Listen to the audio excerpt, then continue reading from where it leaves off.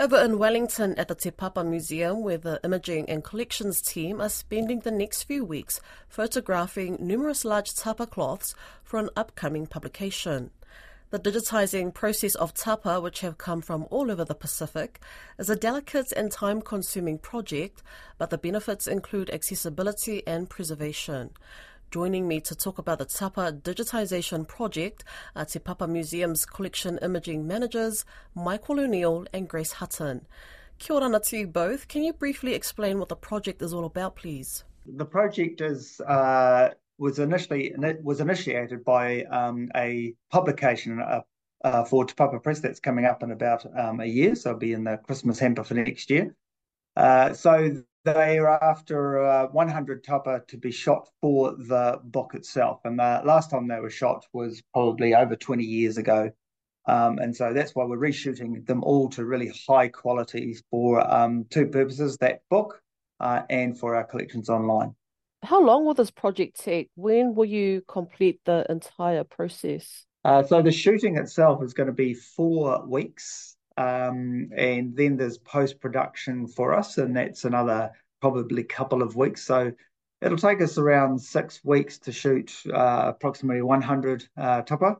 The truth is, behind all of that, the actual rolling and unrolling and the care that's required to give the collections is probably the bigger part of the actual equation. By the time we've set ourselves up for the shooting, we can shoot a tupper itself in 15 minutes, for example, but it takes longer to actually retrieve it from the collection store, to roll and unroll it and get it ready, and just do general collection care while we're at it. Like we remeasure, we check condition of the objects, etc. And that's probably, it's an equally important part of the process. Because the tupper is so big, we can't shoot them in a single image. So we have to approach it in what we call an XY digitization process, where we take multiple images of an object. And to do this, we have to actually build what we call a gantry, or a metal framework, over the tupper itself that's on wheels.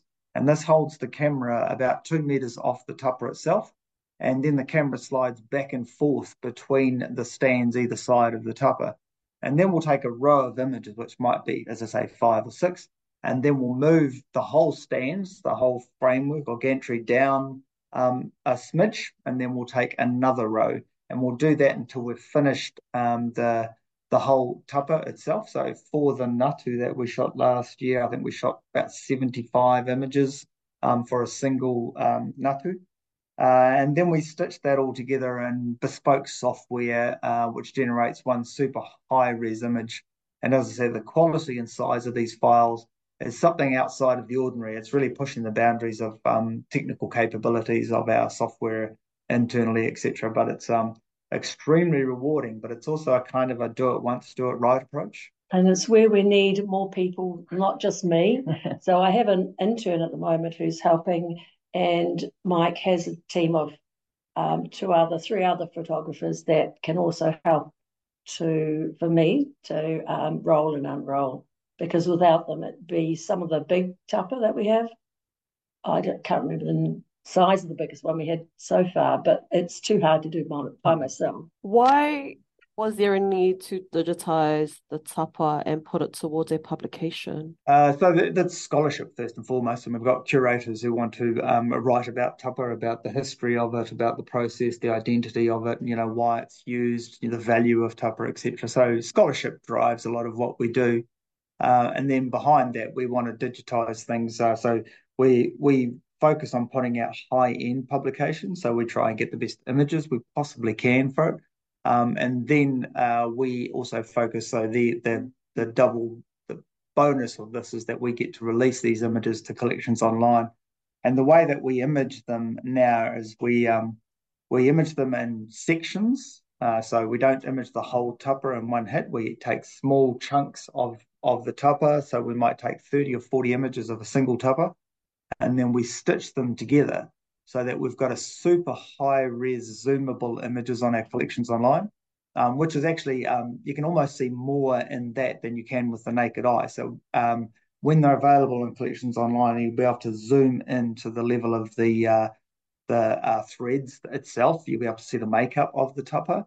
So that helps all kinds of, researchers, again, scholarship, and just makes the public able to access collections, which they just can't generally. I mean, these things are wrapped up, tucked away nicely in our collection store, and they don't come out very often. As you'll know, that there's only ever a small percentage of our collections ever on display. Just while we're still on that topic, I mean, how do you ensure that this particular project doesn't diminish the value of seeing or holding the tapa physically? That's a very good question. Do you want to go, Grace? I don't think it does. And of course, we will always get researchers wanting to come and see the real thing. And we do make them available. But for example, we have a 25-metre long, 6-metre wide ngatu that is just too big to bring out for researchers. So these ones that are doing are available to be accessed much easier.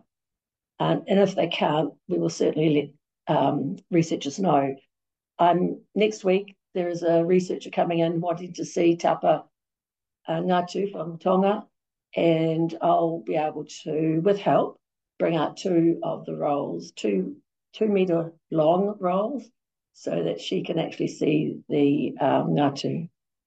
So that's the reality there, is that some of the ones that we've shot, Grace is alluding to a project we did this time last year where we shot extra long ngatu, so up to 27 metres long. They're just not visible very often. I mean, they don't come out onto the floor very often at all, and you just can't unroll those sort of things. So this is the only way for the public to see them on a accessible basis.